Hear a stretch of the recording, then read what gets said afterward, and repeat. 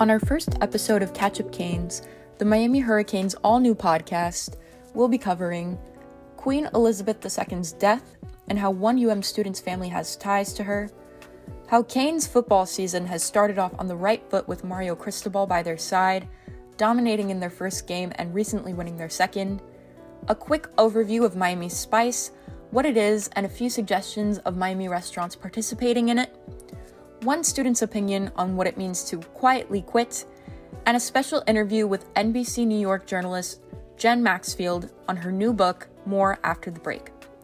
I'm Caroline Val, podcast editor for the Miami Hurricane, and you're listening to our first episode of Catch Up Canes.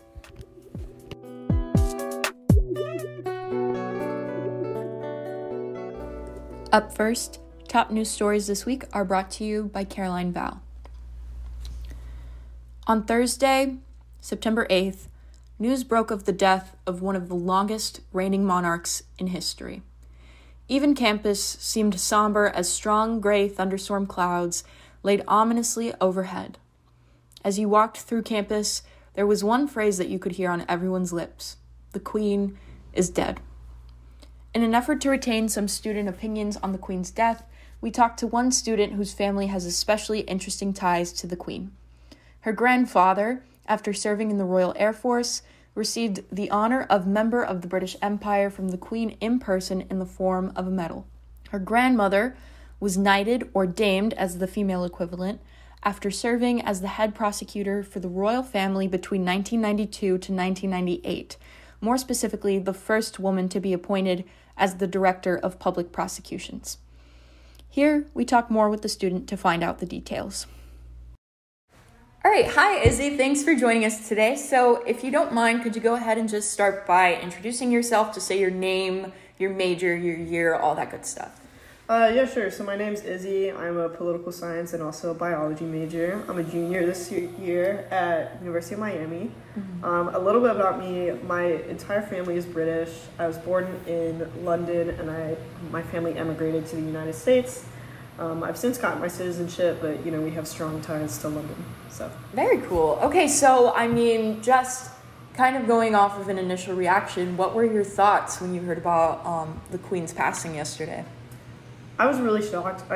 Death in itself is a really hard thing to kind of wrap your head around, but especially for such an influential and just a figurehead that's been alive. I know I'm pretty young, but, has been alive for my parents' life, and I don't know, it's hard to believe. I remember I kind of had that, when your heart stops feeling. Yeah. For sure. And so, you kind of talked about, we've talked a little bit outside of this, but that your grandparents have had some interactions with the Queen. So, can you talk about what those interactions were? Yeah, absolutely. So, my maternal grandmother, she was knighted by the Queen. That was for her service as one of the public prosecutors for the Crown, so that's a very high position. How do you even get a position like that? Honestly, so I can tell you a little bit about her. She was a very prestigious lawyer. She went to Oxford. To be honest, I'm not sure how she was appointed to that position, but I do know that she was seen as being really a trailblazer for female lawyers for being appointed into such high up royal positions. That's a really great honor. It's like being the Attorney General, kind of. Yeah. And for her service there, she was knighted, or damed, I suppose, is the female equivalent of that. Yeah. And that is pretty much one of the highest civilian honors that you can get in the United Kingdom. And essentially what that is that you kneel before the Queen. Yeah. You meet her personally, and she knights you by placing a sword over your left and right shoulders. And so her new title is Dame Barbara Mills. That's so cool. Yeah, it's pretty cool. Another thing about that is my other grandfather, my paternal grandfather, he was given a medal which is called the Member of the British Empire. It's an MBE, essentially. There's rankings, so there's the knighthood, and then a little bit below that is the MBE. And he got that for extensive years of charity work and service. So very cool. Okay. Yeah. So have they described their experiences meeting the Queen to you at all? And if so, what does that look like? Yeah, so I know from my grandfather and I are pretty close, so he's talked about it. For him, obviously, it's a huge deal.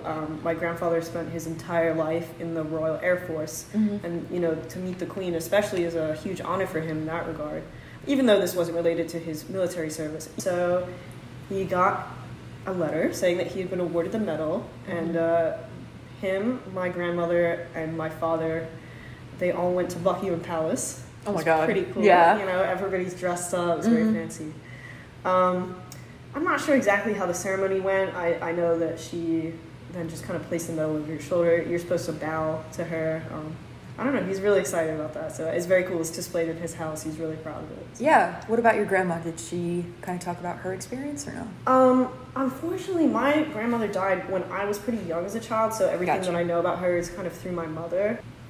I didn't find out until after her death that she had achieved all these things and was actually a really influential person. So unfortunately, I can't speak personally to that. That's okay. That's still a really cool thing to say happened in your family. But I mean, have you talked with your family after the Queen's death? And if so, what have those conversations looked like? Or with your friends or, Yeah, absolutely. So my dad kind of described this, and this was his exact quote, as the most monumental death in his entire lifetime, with the exception of Elvis Presley.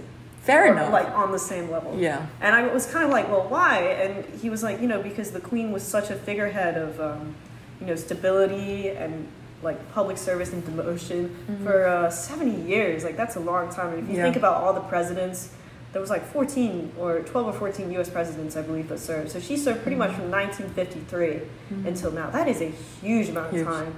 And especially since the royal family, especially in the 90s, got through a lot of turbulence with Princess Diana's death and divorce and stuff like that. And the fact that she even now with Meghan Markle and Harry of course, essentially leaving. Been a lot of, scandals. And the fact that she's just stayed strong.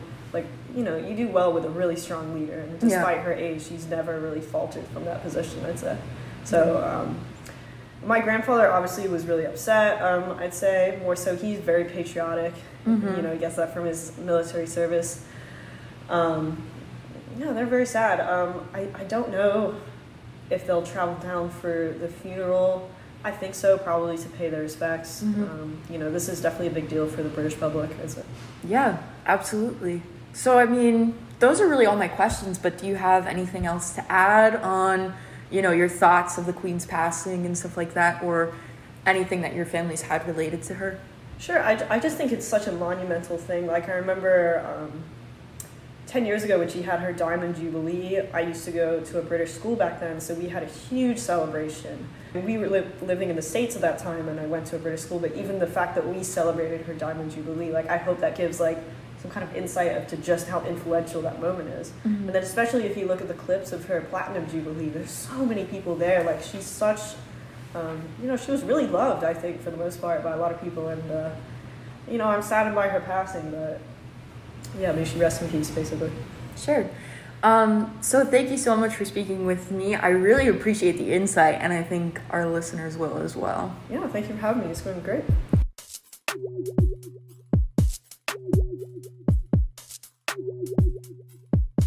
Up next is the sports section, brought to you by Quinn Sheehan.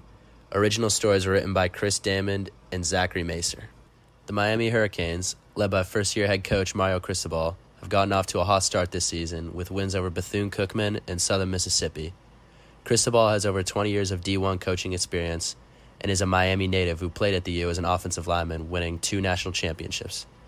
In December, Cristobal agreed to a 10-year, $80 million contract to coach the Canes, with the expectation that they return to their former glory. As he put it himself in an interview with ESPN, when Miami is performing and rolling at a certain level, there's nothing like it. And it's been proven under a number of different coaches.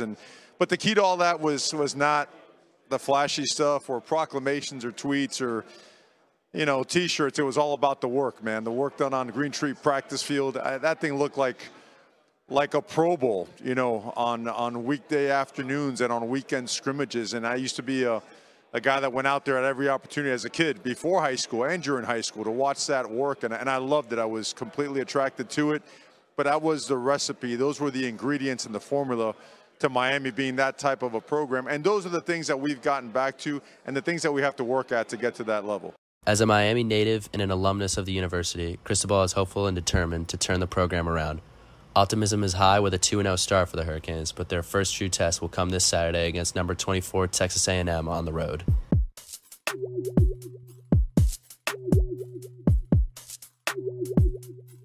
Now, we'll move on to opinion, brought to you by me, Jaden Cohen. Simply put, many Americans cannot afford the luxury of coming into work every day and performing a job they enjoy. The current economic climate is characterized by the most mergers and acquisitions in American history. Workers now more than ever are being shoehorned into a corporate workspace.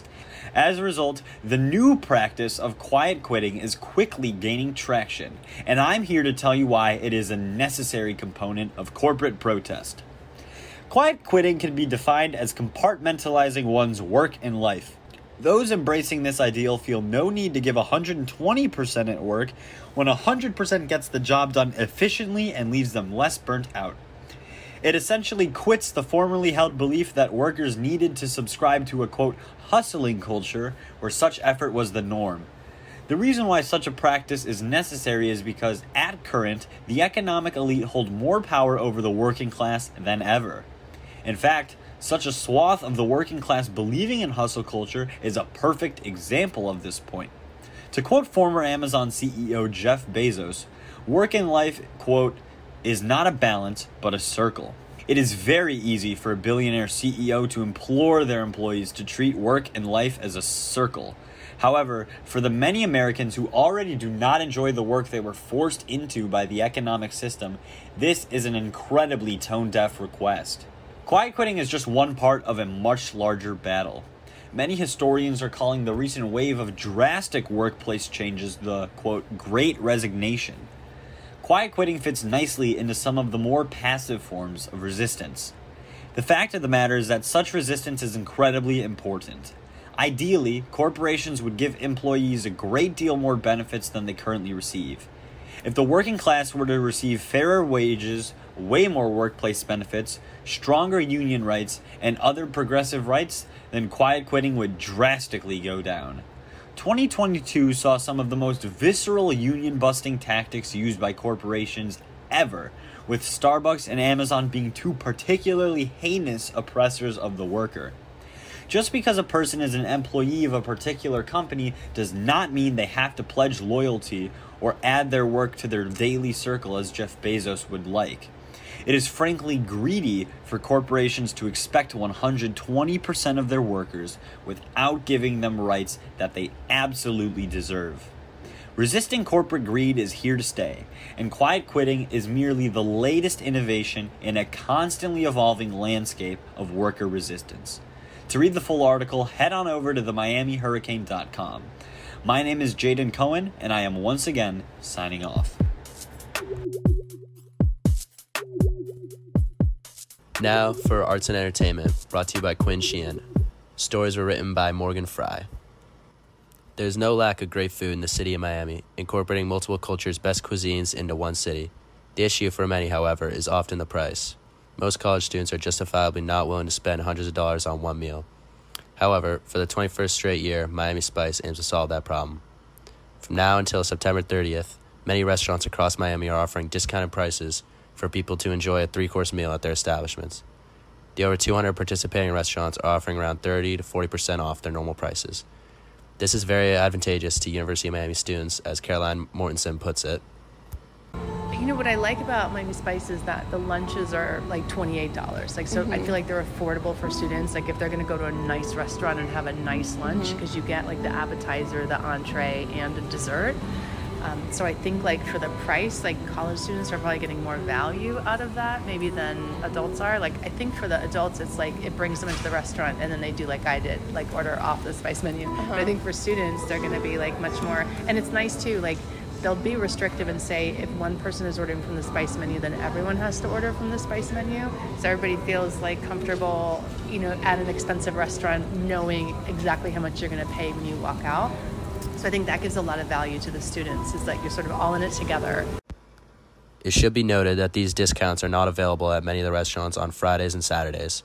Some of the participating restaurants include Fiola, Hutong, and Swan and Bar Bevy. interview featured was with Caroline Mortensen, the Associate Dean of Business Programs and Professor of Health Management and Policy. For more information on Miami Spice, check out this article as featured on the Miami Hurricane website.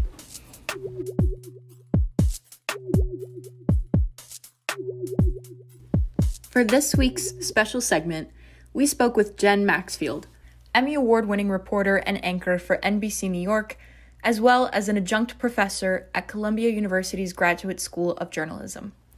She recently visited Books and Books in Coral Gables to hold a book signing for her new book, More After the Break, where she revisits 10 stories she's covered throughout her 20-plus year career more in depth. Here is our interview now. Jen Maxfield, thank you so much for joining us today and speaking with us, the Miami Hurricane. So if you don't mind, just go ahead and sort of introduce yourself, what you do as a reporter, and maybe go ahead and give just a brief synopsis about your book. Absolutely. And thank you so much for having me and taking the time. It's a pleasure to be talking to you today. So yeah, I'm a reporter with NBC in New York. I'm also a fill-in anchor, so people can see me anchoring different broadcasts on our station. In addition to that, I'm an adjunct professor at Columbia Journalism School, where I teach broadcast journalism. And this past summer, I wrote and came out my first book, which is called More After the Break, A Reporter Returns to 10 Unforgettable News Stories. And the premise of the book really grew out of a lot of my conversations with my students. And they had really pressed me on some of the topics that I discussed in class, including doing interviews with people on what might be the worst or the most chaotic days of their lives. And for a long time, I've been thinking about writing a book. And it occurred to me that after putting these stories out on the air for all of these years, I've been a TV news reporter for 22 years, there were so many people who I met at news scenes, and I approached them with my microphone, and I sat in their living room, and I interviewed them during these really impactful days for them. And I put a 90-second story out on the air, and the next day I moved on to another story. And so for the 10 people and the families I featured in this book, these are people I really felt deserved more, that their stories deserved more, and even that the reader, the audience, deserved more too, because there was so much more to say and so much more to write about these people. Interesting. Okay, amazing. So I mean, just to start off, with the basics and everything like that, I know everybody has their own path, especially to journalism. So what kind of drew you into the field and into the career to begin with? Sure. So I actually went to college at Columbia in New York as a pre-med student. I did a lot of team sports growing up, and my dad is a doctor, and I admire him greatly, and I wanted to be just like him. So my career goal as a kid and as a teenager was to be a sports medicine physician. But I always wrote for my school newspaper. I wrote for the school newspaper at my high school and also at Columbia for the Columbia Daily Spectator. And then sort of on a whim, I applied for an internship at CNN at the United Nations my junior year. And I was placed there with a correspondent named Gary Tuckman, who's still a CNN national correspondent to this day. And Gary was an incredible mentor for me in the news business for two reasons. In the first place, he let me go with him to news conferences, ask questions of diplomats. Here I am, I'm 20 years old, and I'm raising my hand at news conferences at the United Nations. It was incredible. He'd let me write the first draft of his CNN radio stories. But then the second part of what made Gary such an incredible mentor was the compassion and the empathy that he brought to the job. And I remember I interviewed him for my book, and he told me a story about how he has an address book, and some days he'll just open it up and find a name and number and call the person. He had recently called somebody who he interviewed back in 1995 after the Oklahoma City bombing. And remember, Gary's not calling these people for another interview. He's not calling them to try to do a follow-up story. He's actually just calling to see how people are doing and to convey that message that they were more than an interview and they meant more to him than just that one news story that day. And I just think that learning from somebody like that made such a huge impact for me. And so, as I said, I was taking pre-med classes at Columbia. My junior year, I switched over to political science. And I just got started in the news business at that time. That's amazing. Okay. So, I mean, could you talk a little bit about, obviously not all the stories because it's a lot and people want to read the book, but maybe what resonated with you about a couple of the stories that you chose to feature in the book, and just a little bit about why you felt they needed a little bit more of a platform? Sure. So I'll actually go to the last chapter of the book, which is chapter 8, and it's called Free at Last.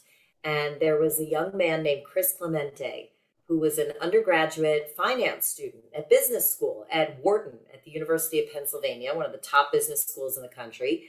And Chris had gone home to visit his brother and his family in Harlem. And Chris had gone to his brother's apartment, and unfortunately, Chris's brother had taken a different path in life, and he had been dealing drugs, and the police came to the brother's apartment while Chris was there. And Chris was arrested and charged with the drug and weapons possession because of the items in the apartment. So here we have this young man. He's a straight A student, a student at the Wharton School of Business at UPenn, and he was sentenced under New York's Rockefeller drug laws to 16 years to life. And when I was a student at Columbia Journalism School, I made a documentary about mandatory minimum sentencing. And my documentary partner and I went to Greenhaven, a maximum security men's prison in upstate New York, and we interviewed Chris and told his story. The Rockefeller drug laws have since been overturned. They were overturned back in 2009. And it gives me so much pleasure to say that Chris is not only out of prison at this point, but he is also a CPA, a certified public accountant. He owns his own accounting firm. He helps people with their taxes. And in addition to running a nonprofit charity to help people whose kids have been impacted by blood cancer. So you can imagine, back in 2000, the story was about Chris's arrest and the incredibly long sentence he got, and how his father was trying to get his sentence reduced, and how he felt he never should have been there in prison in the first place. And that was sort of chapter 1 of the story. But the beauty and the joy of this book, in many ways, for me, and I hope for the readers too, is being able to tell the rest of the story. Look at the success that this person has had after getting out of prison, and look at all the amazing things that have happened. And that never was on the news to begin with, or even part of my student documentary. So that's really been an incredible thing to have the benefit of hindsight and the context to be able to say, yes, this is the issue that landed this person in the headlines to begin with, but now look at what they've done to get through that adversity. Absolutely. So, just out of curiosity, are there any stories that you feature in your book that you feel could resonate a little bit more with the Miami community as well? Yes, I do think there's one that you might find interesting, because I know that, Miami is such an international city, and there's really an incredible story. And I don't think it's necessarily resonating with Miami in particular, but I just think with people in general, back in 2011, it was the Monday after Thanksgiving, and I reported a story about a little girl named Eurelis Bonilla. Eurelis at the time was only 5 years old, and she was very, very sick. She had no hair because she'd been undergoing chemotherapy. She had a very aggressive form of blood cancer. And the reason I was covering the story that day and sitting in her apartment in Elizabeth, New Jersey, interviewing this beautiful child who was suffering, was because Eurelis needed a bone marrow transplant. And the family had tested everybody, and there was one perfect donor. And that person was her 7-year-old sister, Giselle. But there was one problem, and that was that Giselle lived in El Salvador and with the grandmother. And the family, if you can believe it, had applied for humanitarian parole twice, and Giselle was denied both times. Wow. She was denied access to the United States in order to donate bone marrow to save her sister's life. And so we went and we covered the story, and I remember it so clearly because Giselle is the same age as my son. And so here I am, I'm a mom, I have a child the same age, I have the privilege of having a healthy child, and here I am interviewing a little girl who was really suffering. And I really connected with her mother, Maria, and I understood that fighter instinct to try to do everything she could to save her daughter, but there was just nothing the family could do. So I'm proud to say that the story that I and other journalists worked on that Monday, we aired it Monday night, talking about the fact that the family could not get through the immigration red tape to bring Giselle to the United States. And by Friday, the U.S. government had reversed its position, and Giselle got permission to come into the U.S., and she was able to donate bone marrow to her sister the following month. And that was the last we ever heard of the story, that the transplant had happened, and Giselle went back to El Salvador, and that was it. And what I really learned in the course of researching the book is just how much had happened in the last 10 years and the incredible journey that both Eurelis and Giselle have taken this last decade. But you can imagine, I'm sure, as a journalism student yourself, how difficult it was to find and track down Eurelis and her family when she was only 5 years old when I first interviewed her. Yeah, what was that like? That must have been a really interesting process. I wound up finding her grandfather. Okay. And I figured out where her grandfather worked.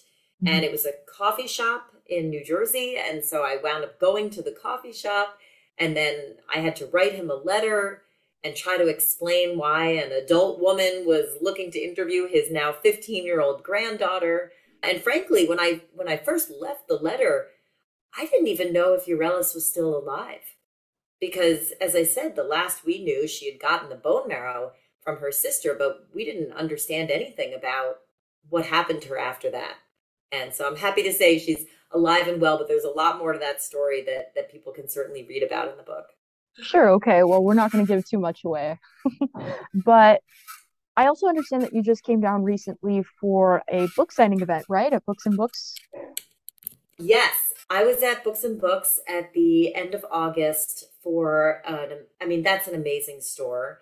And yeah, no, I love Books and Books. I'm a frequent consumer. And it's such an institution in the community, and I'm just so grateful for independent bookstores like that. And so it was amazing for me to be there and just to be a part of that institution in the community. And what also made that event really special for me is that the person who was interviewing me and running the Q&A at Books and Books is Caroline Coles.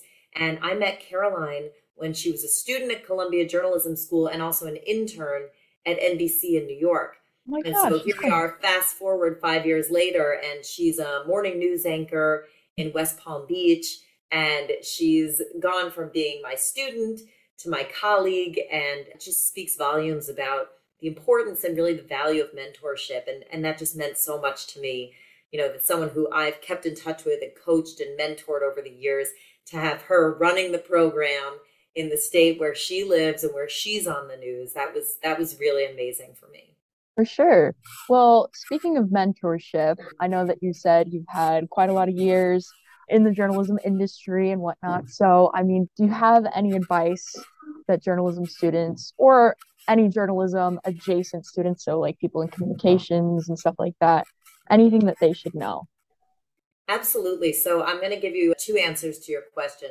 The first one will address the advice to people, and the second one, people going into the industry, and then the second one, sort of more general advice. So the first piece of advice for people who are interested in journalism or communications, look, your generation has a lot of knowledge and experience, whether you know it or not, but the older generation knows the value of what you know, and that is that you have grown up on camera. You've had a camera on your phone for pretty much your whole life. You've grown up with YouTube and creating content, and you view that as a second nature in a way that people of my generation and older do not. And the authenticity that you bring to telling stories and to interviewing people, I think the value of that cannot be overstated. And so I hope that people who are starting out recognize that you really do have something very important to share with the world. And a lot of that is the way you tell stories and the more authentic way that you not only present yourself, but the way that you present other people. And so I think that's really important. And also just being flexible would be another piece of advice, because I've had a number of students who have said, I only want to be a producer, or I only want to be a reporter. And I see several years after that they're not always doing what they were sure they were going to do. So if you can train yourself and learn about a number of different aspects of the business, I think you're setting yourself up for success in a different way, where you're able to do a number of roles. And that way, whatever job presents itself and whatever way these stories are conveyed, you're in a position to tell them. And then the other thing that I would love to share is just that I think a lot of times I'm 45 years old. So sometimes when you see somebody like me, and I've had a great career and a lot of amazing things have happened. And so when you look at my resume, you might think, wow, that person's had a lot of success. And that part of it's true. But I also think it's important to talk about some of the failure that I've had, and the fact that when I graduated from journalism school in the year 2000, I sent out 65 VHS resume tapes. We actually had to send tapes at the time, okay? Yeah. So there was no YouTube, there's no Vimeo. I had to actually send physical tapes. And I sent out 65 tapes to news directors all around the country. And I waited for the calls and the emails to come in. And would you believe not a single news director called me back? Not one. Zero. Wow. So, listen, I could have given up. I could have said, well, I guess nobody thinks I'm going to be a good reporter, and I guess nobody thinks I'm good on air, so forget it. But I chose to not be deterred. Believe me, I was upset. That was not an easy time, but I reached out to the people in my network and to people who maybe were just a couple years older than I was and had started in the news business. And they gave me the advice, go on a road trip and call some of those news directors when you actually arrive in their city and say, I just so happen to be in Binghamton, New York. Do you have 5 minutes for me? And that is how I got my job, my first job on air in Binghamton, New York. But I would just say generally that there are always going to be people who say no to you. There are always going to be people who tell you that you're not good enough. And you have to really know in your heart what your goal is and continue trying to pursue it, regardless of what you feel that the universe is telling you.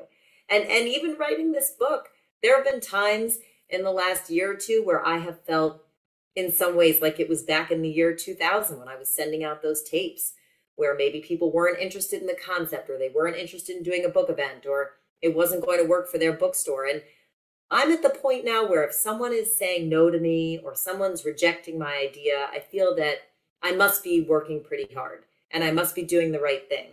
Because if everything seems too easy, you're probably not doing that interesting work. And so I actually had a little Post-it note on my computer throughout the time that I was writing my book. And on it, it said, out of comfort zone.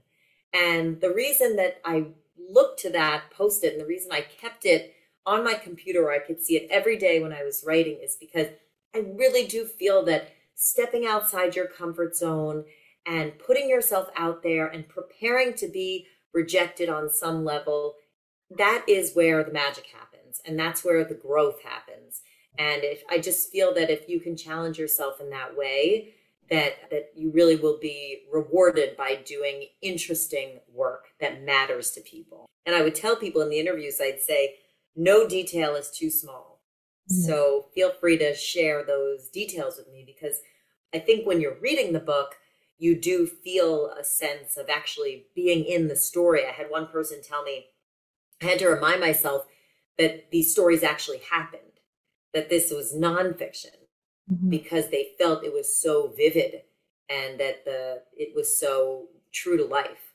But actually, the greatest review I've received on the book, and probably the greatest one I'll ever receive, is from the mother of one of the people who I write about. And her son tragically was killed in a terrorist attack in New York in 2017. And she said when she read the chapter that I wrote about her son, she said it was so vivid and so true to life that she felt like he was sitting right next to her on the couch. Oh, wow.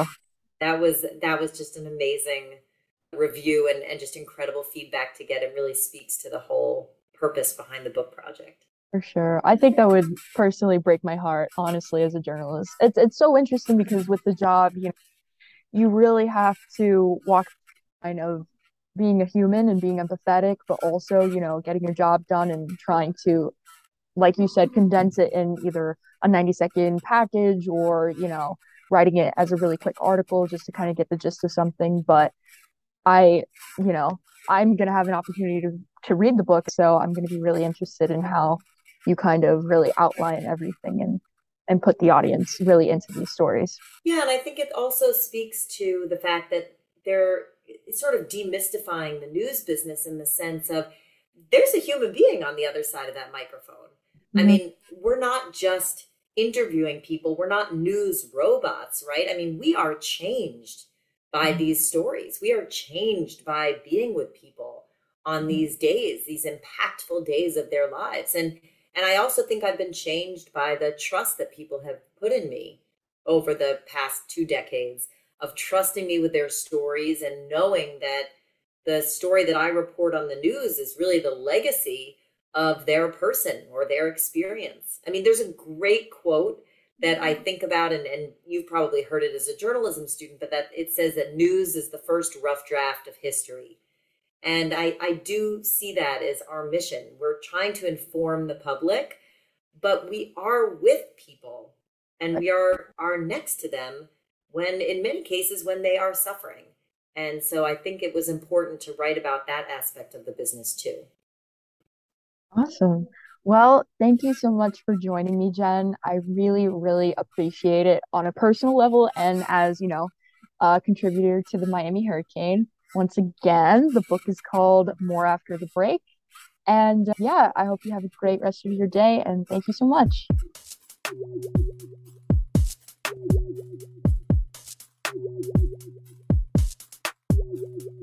This episode of Catch Up Canes was brought to you by the Miami Hurricane. Music is conducted by Aiden Lalonde. We thank you for listening, and we hope you'll be back for our next episode. Go Canes!